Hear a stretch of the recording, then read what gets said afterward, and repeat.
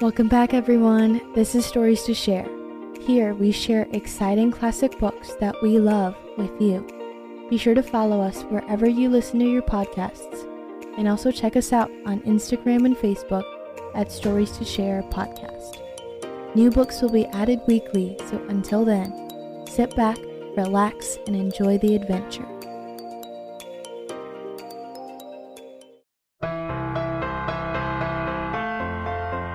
A Friend for Henry by Jenn Bailey. In classroom 6, second left down the hall, Henry was looking for a friend. It couldn't be Jilly, who circled her fishbowl. She's quiet, thought Henry, but she can't play on the swings. It couldn't be Mrs. Magoon, who knew about hugs. She shares, thought Henry, but she has to. Could it be someone else in classroom 6? In art class, Vivienne shared Henry's double easel.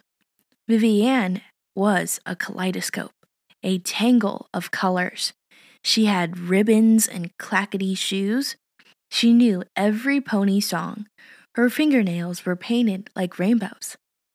When I get paint on my fingers, Henry said, I wash it off. Vivienne waved her hands too close to Henry's face. My mommy painted them. Aren't they pretty? Painting on people is against the rules, said Henry. Did your mommy get in trouble? No. Henry lowered his voice. Did you get angry? Why should I? But Vivienne was very angry later.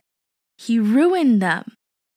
She likes rainbows, Henry explained, and he thought a friend would say thank you. Reading time was Henry's favorite. My friend will like it too. It was Henry's turn to put out the carpet squares. He tucked the blue ones next to the brown ones, green in the very middle. All the edges met and the corners fit perfectly. Reading time, shouted Samuel, my favorite. Samuel was a thunderstorm, booming and crashing. He was kind of scary if you didn't have your blanket. He could pick up crayons with his toes and do proper somersaults. Henry stepped in front of Samuel. Somersaults are hard. Samuel dodged past. I want a green one. Wait, Henry's throat felt tight. They're perfect. Mine's a magic carpet from a genie's lamp, said Samuel. It's not. Henry's face was hot. It's from Rug World. There's the sticker. Up, up, and away, magic carpet. Booming and crashing. Henry's fingers curled closed. A friend listens. Henry, Mrs. Magoon knelt in front of him.